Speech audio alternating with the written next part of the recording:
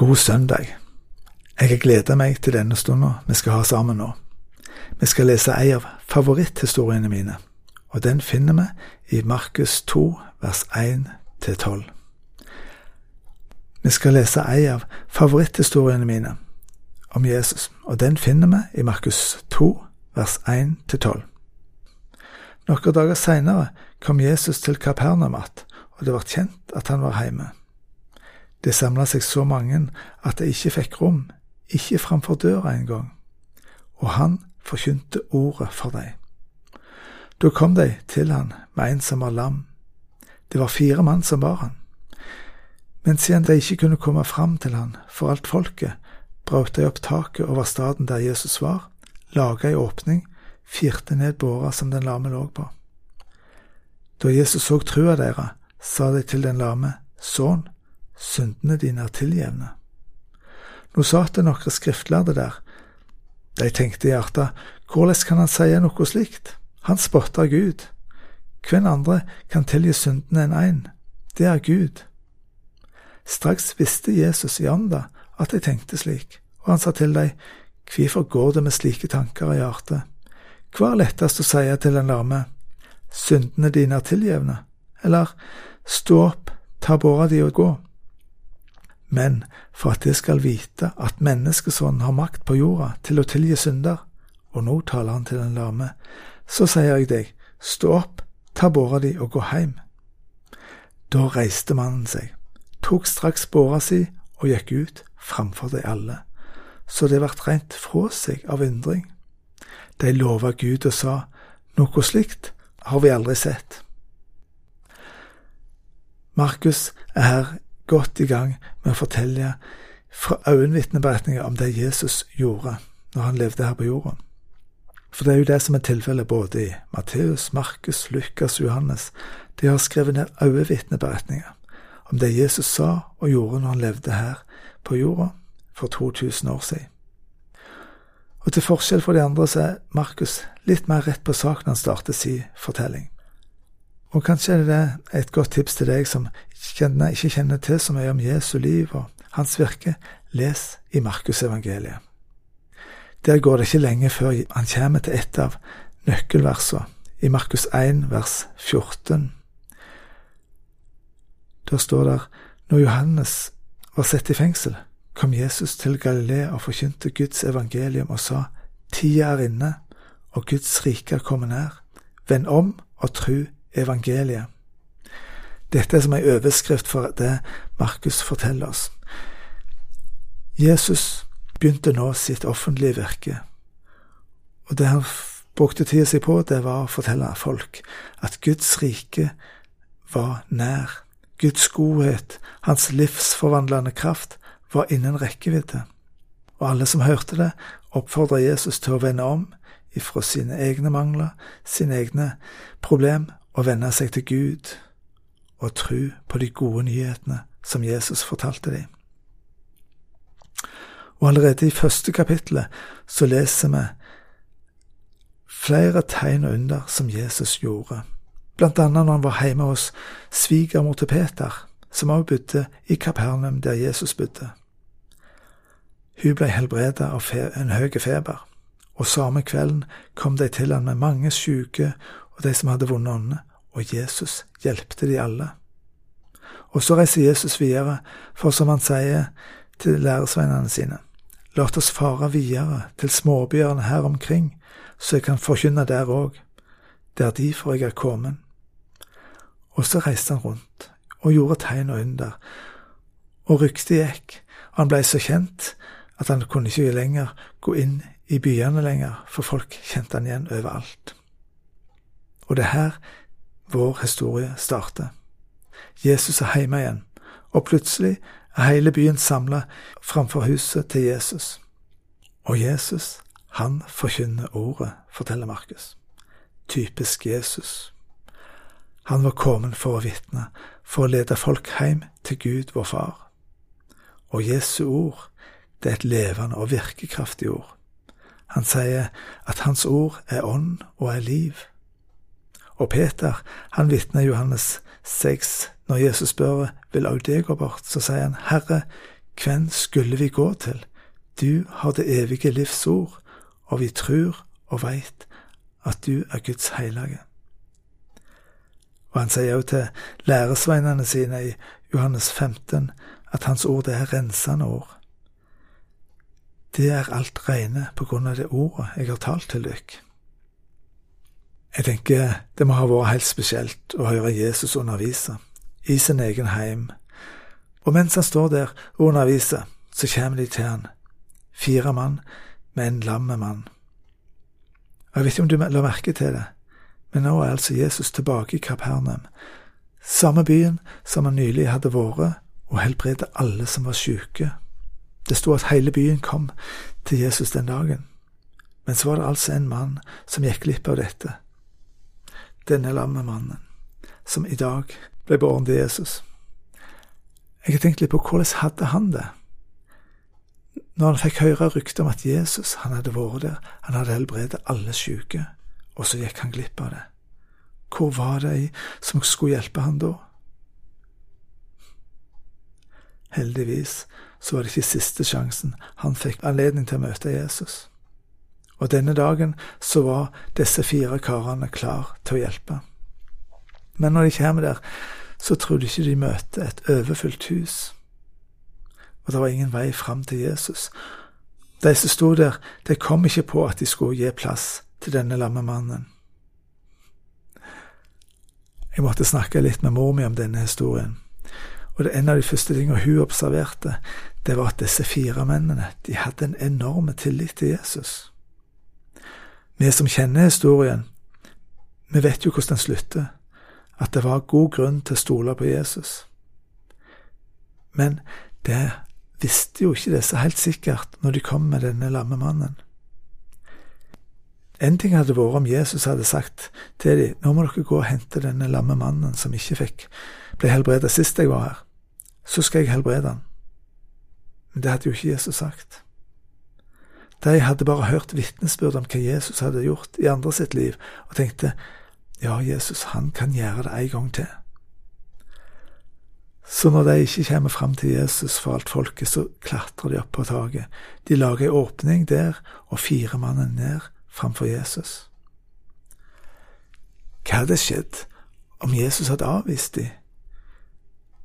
Hva man hadde sagt, hva i alle dager tenker dere på, øyelegge taket i huset mitt, og komme med denne lamme mannen som jeg kunne hjelpe han? Jeg kan jo ikke det. De tok litt av en risiko. De kunne tabbe seg fullstendig ut og blitt til latter for hele byen. For hele byen var jo der og så det som skjedde. De kunne vært de 4 mennene som dreit seg ut. Men heldigvis var det ikke sånn. Du, det er ikke sånn at meg og deg er redde for å dumme oss ut for andre. At vi lar være å hjelpe, lar være å gjøre det som vi gjerne tenker er rett, fordi at, tenk hvis vi dummer oss ut. Jeg leste om en amerikaner som så hos frisøren en dag, og så ut på gata.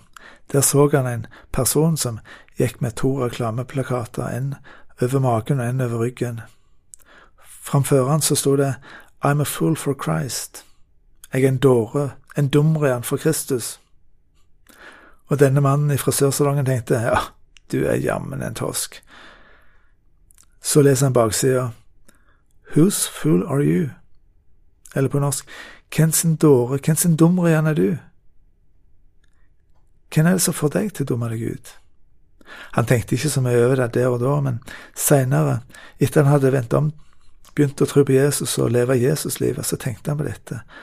Han ville heller risikere å dumme seg ut for Jesus. Så han vittnet frimodig og lot seg lede av Gud og fikk se mange tegn og under i sin tjeneste. Kanskje er det noen av oss som av i dag trenger tenke over dette. Hvem er sjefen i våre liv? Hvem er det vi lar oss styre av? Disse 4, de lot seg styre av håp om at Jesus kunne hjelpe av denne lamme mannen. Og det står, Jesus så deres tro.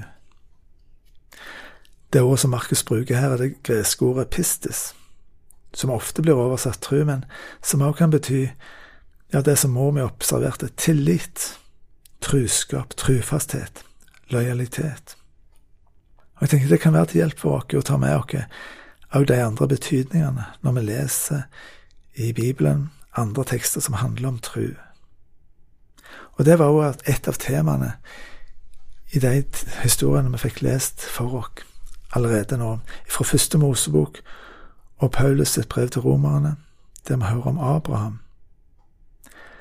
Ordet trus var sentralt her. Gud viste Abraham stjernehimmelen og lovet at slekta hans skulle være like tallrik som stjernene på himmelen. Og Abraham trodde Gud, og det ble regnet han til rettferdighet. Paulus, han forklarer mer om dette i Romerbrevet 4. Og det kan vi lese fra vers 18. Enda alt håp var ute, held Abraham fast på håpet og trodde. Og derfor ble han far til mange folkeslag, som det ble sagt, så tallrik som skal ett av de bli. Han var da nesten 100 år, men han ble ikke veik i trua når han tenkte på hans egen kropp, som var uten kraft, og Sara, som var for gammel til å bli mor. Han var ikke vantru og tvilet ikke på Guds lovnad, men var sterk i trua og gav Gud ære, for han var overtydd om at det Gud hadde lovet, det hadde han også makt til å gjøre. Derfor ble han regnet som rettferdig. Vi leser Gud har makt til å gjøre det han har lovet. Dette erfarte Abraham etter hvert, og det er det mange andre som etter Abraham også har erfart. Gud kan gjøre det han har lovet. Guds løfte står fast. Og så er det noe som er litt merkelig med historien til Abraham. For han forsøkte selv å finne en løsning når han ikke fikk barn med Sara. Han fikk sønnen Ismael med Hagar, og likevel så står det at Abraham var sterk i trua. Kanskje var det sånn at gjennom alt så hadde Abraham en tillit til Gud, at han ville gripe inn. Han levde trufast med Gud, og selv om han trodde feil, så ga ikke Gud han opp. Og så fikk etter hvert Sara, Abraham, Isak, den sønnen som Gud hadde lovt i. Kona mi og meg, vi leser i Ole Hallesby sin bok Fra bønnens verden for tida. Der skriver han først om bønn, som det å lukke Jesus inn i vår liv, i vår hverdag. Han siterer bibelordet «Sjå, jeg står for døra og banker. Om noen hører min røst og åpner døra, så vil jeg komme inn til han, og holde nattverd med han, og han med meg». Og så skriver han at den som tror er som en som er hjelpeløse, og som likevel kommer til Gud i tro. Og så kommer han til spørsmålet, har jeg tro nok? Hallesby trekker fram historien fra Markus 9, om denne mannen som kommer til Jesus med sønnen sin, som hadde en vond ånd inni seg. Og han kommer til Jesus med denne bønnen, om du kan, så ha medkjensle med oss, og hjelp oss. Og Jesus svarer han, om jeg kan, alt er mulig for den som tror. Og her er det meste som jeg kan kjenne og føle på fortvilelsen til faren. Tenk om min manglende tro skulle være det hinder for at Jesus kan hjelpe sønnen min. Tenk om jeg ikke tror nok. Og Markus forteller at han bryter ut, jeg tror, hjelp min vantro. Han gjorde det eneste han kunne gjøre i denne situasjonen. Han kom til Jesus med gutten sin. Og det er jo her det ligger. Det å ha tro, det er å komme til Jesus. Ha tillit til at Jesus kan hjelpe. Det er ikke måten vi kommer til Jesus på som betyr noe, men det er at vi kommer til Jesus. Det er ikke trua vår som er det bergende, men det er han vi kommer til. Det er Jesus. Det er Jesus og sentrum, det er han som kan hjelpe. Og Jesus, han grep inn og sette sånn fri. Han kom til Jesus. Den invitasjonen står åpen for alle. Kom til Jesus. Det er han som kan hjelpe. Jeg var litt innom Peters i vedkjenning tidligere her. Herre, hvem skulle vi gå til? Du har det evige livs ord, og vi tror og vet at du er Guds heilige. Ja, hvem skulle du vel gå til? Hvem skal meg og deg gå til? Disse 4 karene i vår historie, de gikk til Jesus. Og det står at Jesus så det i tru, og så sier han at til den lamme, syndene dine er tilgivne. Hvordan skal vi forstå dette da? Var det trua til disse fire som gjorde at den lamme fikk syndene tilgitt? Når vi møter sånne spørsmål som kanskje strir mot det vi oppfatter som er sant og rett, så kan vi ta et steg tilbake og prøve å se dette verset i en helhet. Hva sier Bibelen om det å få tilgivelse og bli et Guds barn? Vi kan lese fra Johannes 1,12. Alle de som tok imot han, de ga han rett til å bli Guds barn, de som tror på navnet hans. Eller 1. Johannes 1,9. Dersom vi sanner våre synder, er han trufast og rettferdig, så han tilgir oss syndene og renser oss for all urettferd.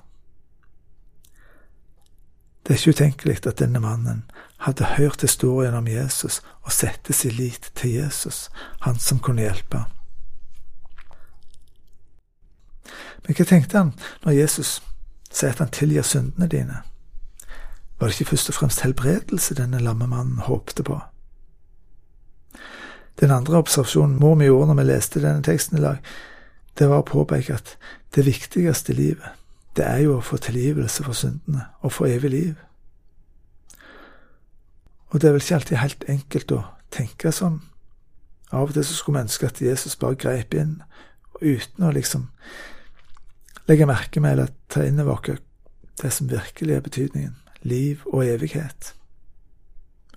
For hva hjelper det egentlig om vi får noen gode år med god helse, om vi ikke har håp for evigheten? Som Jesus sier i Markus 8,36, hva gagner det et menneske om det vinner hele verden, men tar skade på seg selv?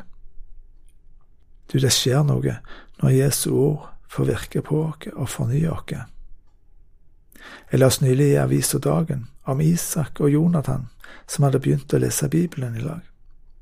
Isak hadde kommet vekk ifra den trua han hadde som barn, men gjennom å lese Bibelen så skjedde det noe med han. Han forteller at en dag han så på bussen, så opplevde han at Guds ord gikk ifra hodet og ned i hjertet. Han ble helt overveldet, og tårene rant der han så på bussen. Det skjedde en forandring.